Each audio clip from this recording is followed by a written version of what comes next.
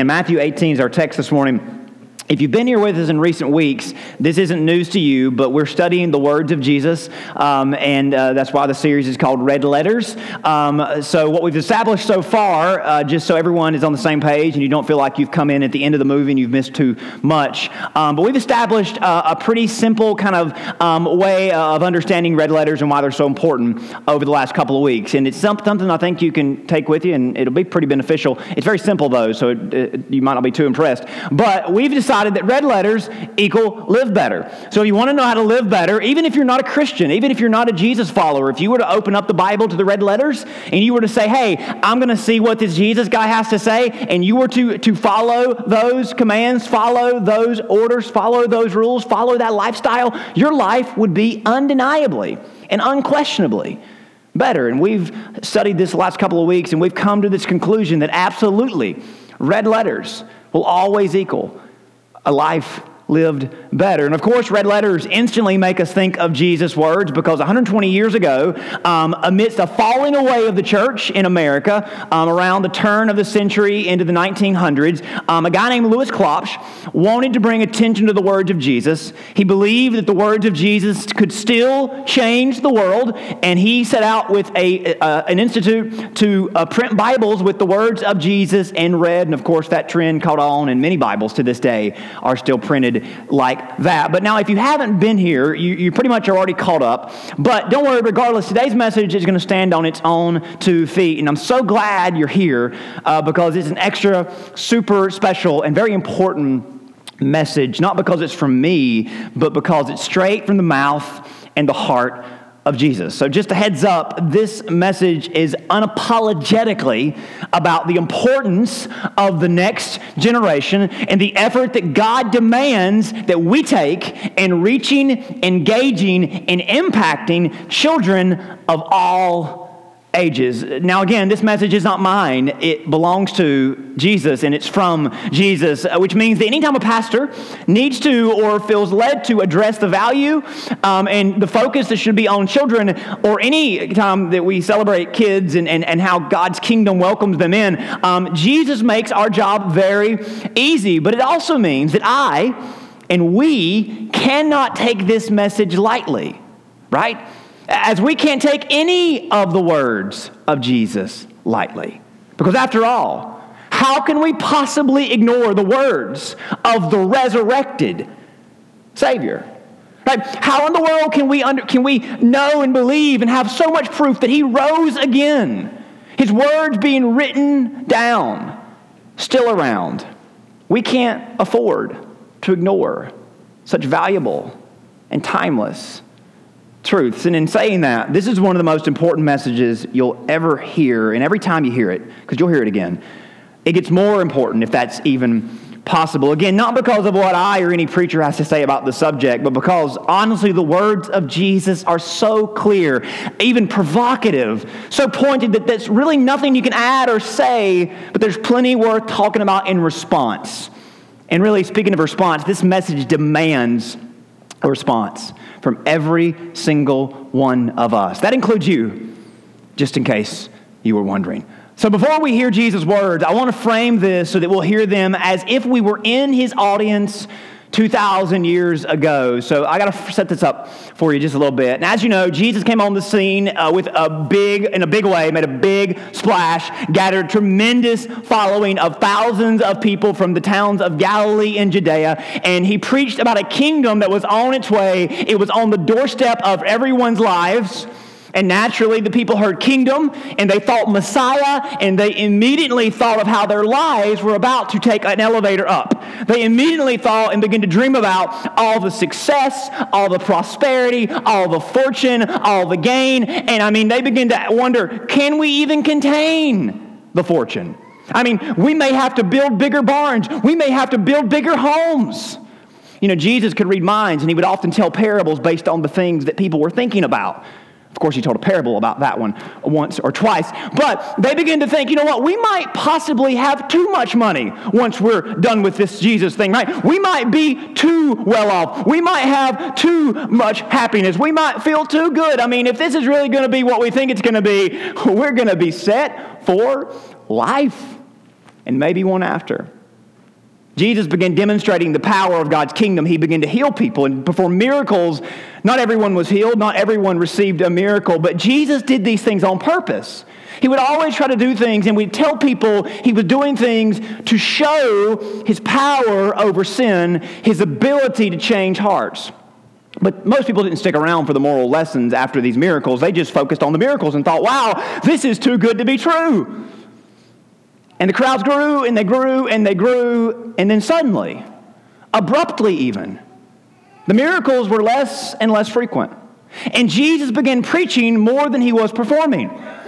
Jesus basically became a one-sermon preacher. If you read the Gospels from the middle part on, he pretty much preaches the same message over and over and over again about sacrifice, about loss, about suffering, about death, but for the greater good.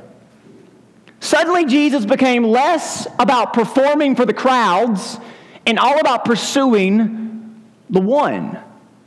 He kept talking about how he was going to die and that following him would likewise cost something great. And he demanded extraordinary sacrifice and humility. He would say things like, if anyone wants to follow me, he must take up his cross and take my example and live after me. If anyone doesn't give up everything to follow me, he isn't worthy of me. And people would say, Jesus, who do you think you are? He wouldn't respond. As you would imagine, the momentum cooled, the crowds thinned, but there were still hundreds that would flock to Jesus at any given opportunity because he spoke with such authority. And he spoke to those who had nothing, those that had been left out and cast out and called out by the rest of society. And he always offered them a platform. Jesus' entire ministry was about going down to where people were and saying, you can join me. I've extended the platform of God. I've shared my place with you. And if you listen to Jesus' words throughout the Gospels, he calls us to give and serve and sacrifice, but they are never near hollow, empty commandments. They are filled with purpose, and they're filled with redemption. Because all of these commands were all about how Jesus came to be a champion for the world. To seek and save the lost, broken, forgotten, and the forsaken. The world needed a hero, and he came to be that champion that everyone's heart longed for. But his more refined, his more well-to-do followers, the one who already had life better than most, and were just looking for more and bigger and greater, even if it was at the expense of the weaker. As time moved on, these felt like they were not on the same page as Jesus. But they pushed forward because surely Jesus would come back around. Jesus continued to lead his followers in one direction, but they were tracking in a completely different direction. And one time, Peter literally rebukes Jesus in the middle of a sermon. Kind of embarrassing, I would imagine. So Jesus decides to have a meeting with some of the key guys in his group to recalibrate the movement. So he takes the big three up to a mountain that was towering over Galilee. And as they ascend this mountain, fog begins to build. The sun gets 10 times brighter. And Jesus literally begins to glow with this heavenly radiance and glory. And it must have been a really long, tiring hike. And here's one of the reasons why I believe the Bible is absolutely inspired. Because you wouldn't make this stuff up. If you were fabricating a story and you were trying to sell the world on something. The Gospels tell us when they got to the top, the wind is howling, the sun is shining, Jesus is literally beaming with radiant light.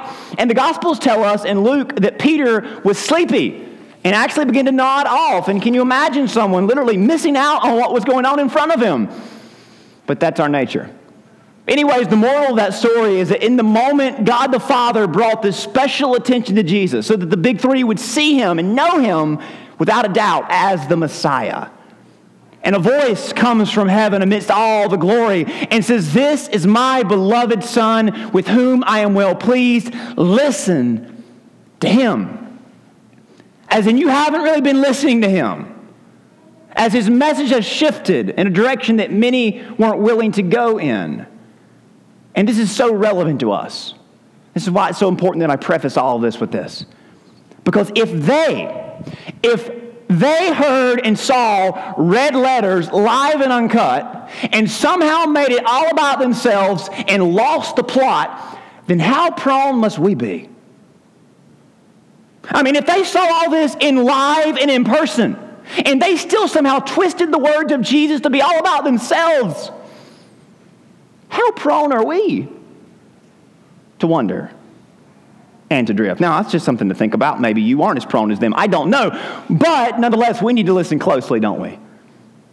And they come off the mountain. Jesus sent them on ahead, and as they were beaming from this experience, what they saw, what they heard, and they're walking, they're coming down, they're taking big steps. They think, wow, we have just saw God in his full glory.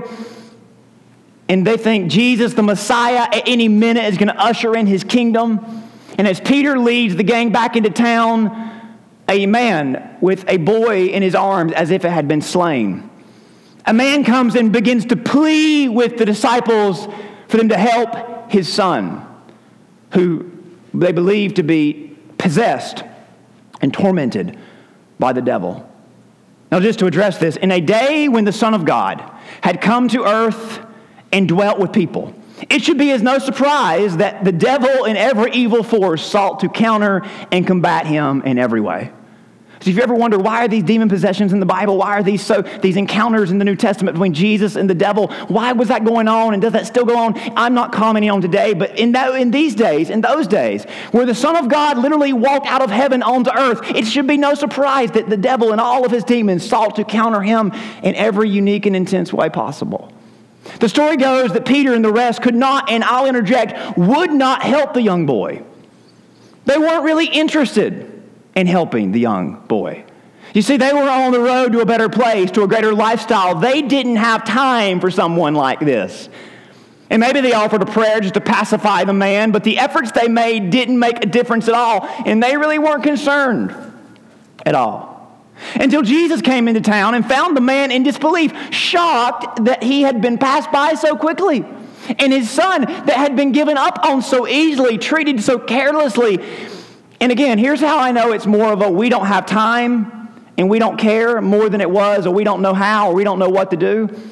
Because listen to how Jesus responds to his disciples.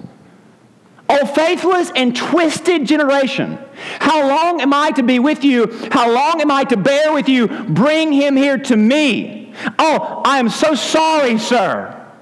I set up a church that was supposed to be able to help people like you, children like yours, and my disciples, shame on them for not helping you." The boy was delivered from the demon, and the disciples then decided to pretend like they actually cared.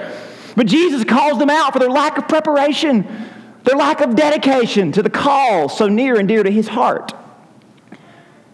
And they come at Jesus and they say, "Well, Jesus, why, what was the difference?" And he says, "Because of your little faith.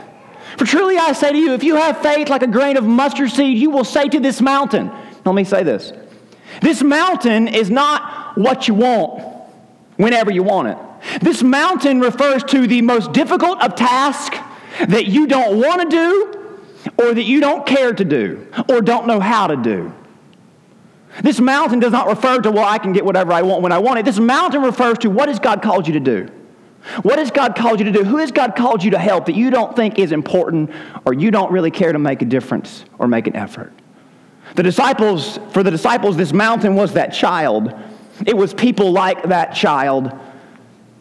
The object of their faith, it wasn't concerned about the mission. It wasn't concerned about the ones who needed God the most. So Jesus scolds them, citing that if they were truly praying for God's kingdom, if they were truly expecting God's kingdom, the desires of their heart would change and move in the direction of those with the greatest needs. They would be determined to help and give up whatever they had to help. And Jesus says, if y'all want to be this kind of church, it's going to come by prayer and fasting. Only, as in, it's going to come by doing whatever you got to do, giving up whatever you got to give up, determined beyond whatever limitations you may face. Just like God had moved in the direction which was why Jesus came to die, right? Why he came to suffer, why he came to sacrifice his life, to save us, but most of all, to be clear, to make it clear to those who were overlooked, the mission of his heart was for them. But the disciples, they weren't interested. They weren't interested. They weren't concerned that they lacked the ambition, the resources, or the infrastructure to help a generation in need. And this was very concerning to Jesus. It still is. And even after all of this, the disciples still had their heads in the clouds. And the next day they began to argue over who was Jesus' favorite.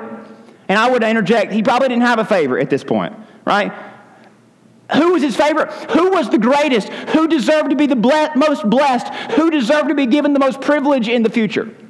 And as they had proven themselves worthy of anything, or if they had proven themselves worthy of anything, if you got your place there in Matthew 18, look down and see how Jesus responds to this brazen and this bold question they ask him. At the time, the disciples came to Jesus saying, "Who then is the greatest in the kingdom of heaven?" And then Jesus called a little child to him because they had recently had a very bad experience with a little child who they didn't want to help and didn't think they needed to help. So Jesus calls a little child to them and set him in the midst of them. He said, okay, class, Exhibit A. Surely I say to you, unless you are converted, oh Jesus, we don't need to be converted. We've been able to do what you do. We're as powerful as you. We're as smart as you. We're as holy as you. He said, no. You still miss something. Unless you are converted and become as little children, you will by no means enter the kingdom of heaven. Whoever humbles himself as this little child is the greatest in the kingdom. Whoever receives one little child like this in my name receives me. You know what Jesus just did there? He makes children the example of his rule, not the exception to his rule. Jesus says, if you want to know what greatness looks like, look at your children. All the children in the world, they get glimpses of God when they taste and see that he is better than anyone else. They model for you the way to live. And I've seen this, and you've seen this. There's an earnest dependency about children when they get a glimpse of God. Jesus built and extended a platform for everyone to step up onto and encounter God. And over again, he makes it clear that children deserve center stage, the utmost attention. And here's the thing. Now, obviously, they need us, but we also need them to show us the way to God. You know what I've learned through the years, having the privilege to be a part of so many VBS programs? This is so true. The confidence that fills children as they realize the power, or as the power is realized to its full potential in them. When God's love for them blooms in their hearts, the boldness and the energy, it's so contagious. Hearing our kids, my nieces and nephews, sing and recite Bible verses and stories, it's so moving. Seeing kids engaged and connected to God's Word, it's so heavy. Ask some of the station workers from the past. Come and see it this week. Ask them next week if anyone has ever stepped into the kingdom of God, if anyone has ever strolled the streets of the spiritual realm, if anyone has ever been filled and thrilled and instilled by the power of heaven, it's children when they are given access and opportunities to take center stage. Too often we consider children in the way the world that Jesus walked into did. Religion views children as commodities, as expendable, as dispensable. Children were seen as stumbling blocks by religion. And that's why children get left behind. They're noisy. They're messy. They're fussy. As if you aren't. Jesus came. Some of y'all can say, well, heck with you, I'll be out of here. That's fine. Jesus came into a world that had sent kids to the back, escorted them out of the holy place to a waiting place. And you know what I've learned from kids? Maybe because I'm still part one. Kids refuse to see things as they are. Kids allow their imaginations to overpower the apparent conditions that we think will never change. For this reason, children always can imagine a better version of what we often have settled with. Kids always can see how it can be done a little bit better. And that aggravates you, doesn't it? But don't you wish you had that? Now, it threatens our intelligence. It insults us sometimes. It challenges us. Kids often are too ideal, too pragmatic, too flexible for things that we think are set in stone. Kids never see the downside in doing whatever it takes to make things better. And they constantly remind you of this at home, don't they? Why don't you do it this way? Why don't you do it that way? And they don't see the limitations. They don't see the budgets, do they? Of course, we're wiser and we're older, and they don't see and understand how things just are going to have to be. Maybe they refuse to accept and believe that things can't change. And maybe they refuse to believe that things can't be better. And maybe that's why God sent his son to save the world, because he knew that a child would be the best possible candidate to change everything. Woo, right? I mean, maybe that's why God sent his son to change the world, so he could see the world through the eyes of a child, and Jesus was not willing to let anything get in the way. We got to get rid of the whole old covenant. Let's get rid of every last bit of it. I don't care what or who gets offended. You heard Moses say it. Who's Moses? Let me introduce you to Jesus. I mean, maybe that's why, right? Because he wasn't willing to let anything get in the way between you and God. Whatever it takes, right? Well, we can't afford that. We can't do that. That's just not going to happen, right? Whatever it takes. Isn't that the scenario that Jesus goes on to describe? Look at verse 10. Take heed that you not despise one of these little ones, for I say to you that in heaven their angels always see the face of my Father who is in heaven. For the Son of Man has come to save which was lost. What do you think? If a man has 100 sheep and one of them goes astray, does he not leave the 99 and go to the mountains and seek the one that is straying? And if he should find it, assuredly I say to you, he rejoices more over the sheep than over the 99. Even so, it is it not the will of the Father who is in heaven that one of these little ones should perish? Jesus entered a world that gave no value, no voice, had no room for children. And here Jesus makes this monumental, this foundational shifting statement as he tells his own that they could learn a thing or two from the least of those among them. And after this, Jesus is approached by some religious leaders on a topic that's very controversial. It was then, it is now. They come and ask him some questions about divorce. Now, what's clear about the conversation is that Jesus speaks out against divorce because it was being promoted over and against reconciliation and restoration. It was convenient for men to just push the ladies aside and not care about what happens to the kids because law protected them. And while Jesus may seem against divorce, he was very much for divorced people. And whether or not a marriage can be saved doesn't mean that people can't be saved. It doesn't mean that people in the aftermath can't be helped. Perhaps Jesus spoke out on this controversial subject because he wanted to make sure it was known that he was for those who were often left behind by broken homes, those damaged the most by broken homes, children. And I believe that it's what Jesus tried to establish, because right after this, over in chapter 19, verse number 13, right after Jesus has this conversation about divorce and the aftermath of divorce, some children are brought to him. Perhaps maybe there was a single parent in the audience that day that heard Jesus speak with such empathy toward them. And unlike religious figures who seemed to lack any concern or care for them, Jesus made them feel courageous, not condemned. Accepted, not outcast. Empowered, not excommunicated. Jesus acknowledged the pain that religion had taught them to deal with, and even worse, blamed them for. Pain that religion seemed to endorse and promote. And maybe it was a single mother of which Jesus would often champion. Maybe it was a single mom who felt empowered to bring her child to Jesus. And verse number 13 says that then little children were brought to him, that he might put his hands on them and pray. Just asking for Jesus to pray over them and help them see the courage and the compassion they could find in him. Jesus gave so many a voice that religion and sin had muzzled. He gave them a platform, a place. He gave them a home. And maybe a single mom who knew her damage wasn't even her concern anymore, but her kids were all she cared about.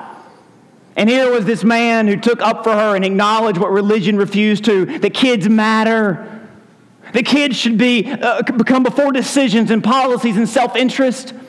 Maybe she heard Jesus on one occasion say that all the Father gives me will come to me. Whoever comes to me, I will never cast out. Maybe this child who had no father, this mother was convinced that Jesus was the picture of the perfect heavenly Father. So this child is brought to Jesus, and lo and behold, the response is not as she expected. Or maybe she didn't. Or maybe she wasn't surprised. The disciples rebuked the children.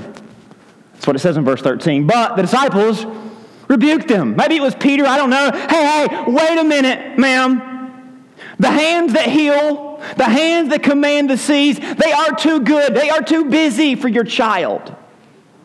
Don't you see we're having official religious conversations up here? We don't have time for this. But the next verse tells us that Jesus counters and rebukes them, saying, No, these hands, their utmost purpose is to embrace God's children. And as he puts it in verse 14, but Jesus said, let the little children come to me, and do not forbid them, for of such is the kingdom of heaven. And he laid hands on them and departed from there. Can you feel the gravity of what Jesus just said in 14? The kingdom belongs to children. The kingdom is primarily reserved for children. It prioritizes them. And we can say in our sophistication, in our refinement, but kids don't see the world properly. They just don't have good judgment or good sense or good discernment, and that's really our way of saying that kids aren't judgmental enough. Kids aren't cynical enough. They aren't pessimistic or divisive or combative enough. Right? You know what God's trying to teach us here? That children are willing and ready to put their complete and total trust in a loving, caring Father if they can just meet Him. Children, there's no barrier in a child naturally that keeps them from putting their total and complete trust in a loving. There's a thumbprint on every soul that desires this. We seem to have an issue with that, don't we? You know what's so sad is that often religion, even Christianity, takes a child's sense of wonder and joy, and we indoctrinate them with hate and bitterness and critical spirits. Jesus tells us that this childlike wonder and faith isn't the wrong way, but it's the only way to enter and to enjoy the kingdom of God. And I think Jesus gives us this message ultimately to the church, the door, the gateway to God's kingdom, to tell us, hey, the church isn't operated by kids. It's not promoted by kids. It's promoted and operated by you. And he makes it very clear and wants us to be the access, the way, the door that he is and that he was. If we want to properly represent him, we need to become like children in our faith, in our spirits, so that we reach those who remain far away from God. Because Jesus has made it clear that's his entire MO. God humbled himself, becoming a child. If we want to encounter him, we must do the same. If we want to evangelize him, we must remain the same. Childlike faith is the only kind of faith that moves the heart of God, because at his heart, he is a loving Father. He's giving us this message today so that we might do a better job at leading the next generation to him. Now let me be clear. This is not a slight on a previous generation, of which many of you are a part of. This is an invitation for you to lead and build the kingdom, to reach the next generation of believers, because as Jesus said in verse 14, that's what matters most to him. This is a cry, this is a mandate, this is a plea to all of us. Take thought in what you're doing for the next generation, not just those in our homes, but those in our church homes, and not those just in our church homes, but those without a home at all. If kids disinterest you, if you feel like you've done your part, you still don't see how important this is to the kingdom of God. And dare I say, you've never tasted it for yourself. If we still see or ever see God like a child sees, we'll know how important it is to reach those who remain as orphans to their Heavenly Father. You know, we all assemble in places like this week after week, and we pray to be great in the kingdom. We measure greatness by success and spirituality. But Jesus draws a line in the sand and says, I measure success by your humility and willingness to lead. And church, I think it's safe for me to say that we can do a better job. We can lead better, can't we? We can return to that old proverb that we learned as children, trust in the Lord with all your heart and lean not to your own understanding.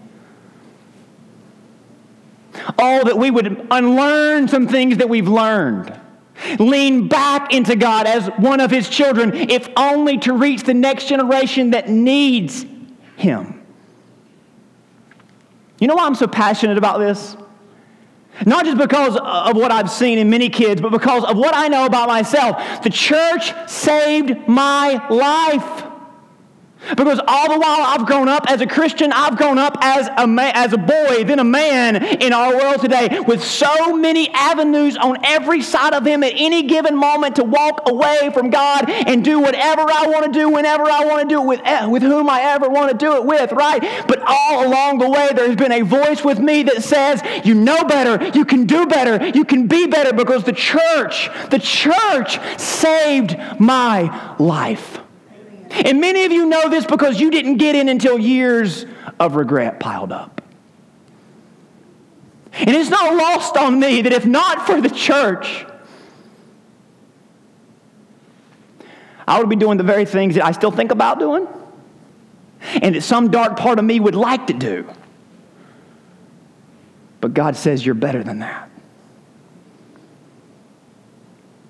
It thrills my soul to hear kids in our church talk about their favorite songs, and they mean worship songs when they say that.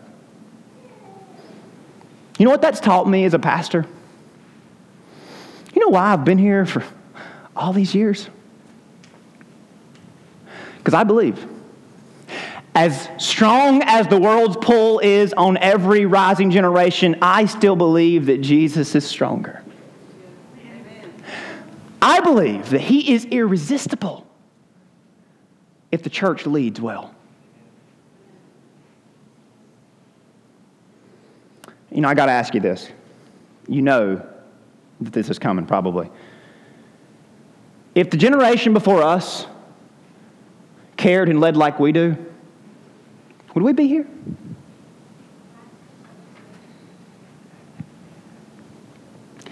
Now, many of you, you've been around for a few generations, and you know.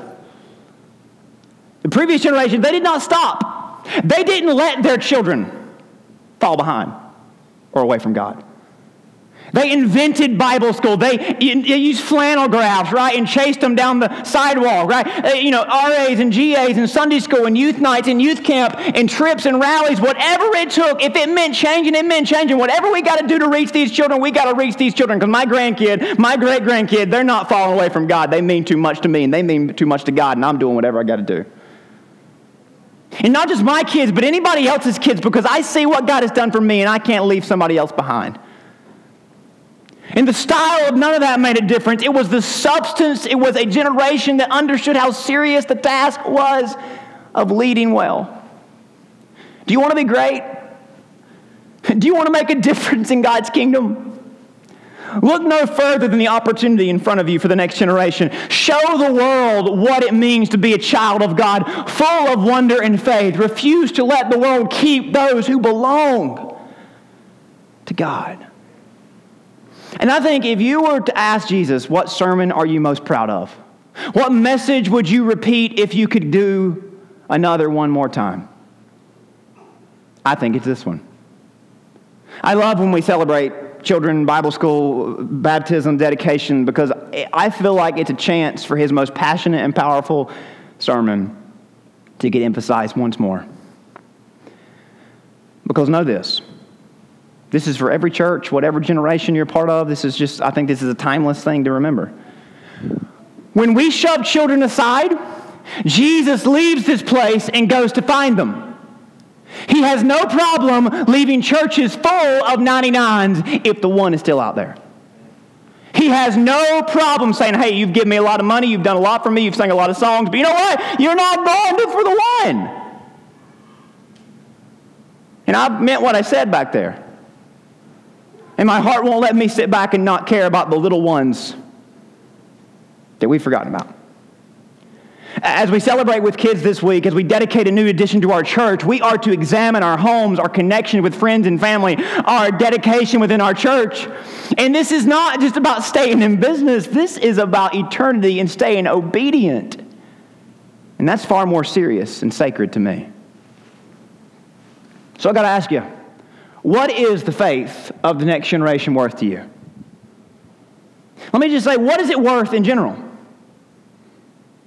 I think it's worth everything. How much is the next generation worth to you? I hope you value them as much as the previous valued you. Perhaps you need to lean back into your Heavenly Father today, recalibrate what it means to be great. Perhaps you need to respond to God's call over your life. His call to lead better. Because you know better. And God knows there's a generation that needs better. We're going to sing one last song together. It's an invitation, but it's also just a response. The words are so powerful. You all know them. We've sang it so many times. They're a response to this invitation God has given us to know Him as Father. For us to remain little, humble and childlike, because that's who we are to God. If you have a need, I want you to come forward. I'll pray with you. If you want help finding God, I'm here to help you. And better than that, He's here to meet you. Let me pray for you. Father, I love you, and I'm thankful for this opportunity to stand in front of your people today and echo what you said better than anybody ever could. That if you want to be great in the kingdom, look to the children. If you want to know what the kingdom is all about, look to your children. And that the children, actually, the kingdom belongs to them. Father, what the world needs is to see people of all ages humbly worshiping you as if they are earnestly dependent on you. Looking to you as their heavenly Father, being your child, your son, and your daughter. Father, if there's anybody in this house that they would admit that they've got a little bit too religious, too sophisticated, too stuffy about their faith, and they've forgotten where it all started. They've forgotten what it all is about. Father, for us as a church, as we begin this week of reaching out to our community, as we pray over a life that you have brought into our community, Lord, let us not get away from this. Let us not feel like we can slip away and this doesn't mean anything to us. Lord, hold this over us because this is so important. And I say that because we were so important to you for you to do what you did for us. And that same truth applies for everybody else. We ask this in Jesus' name. Amen.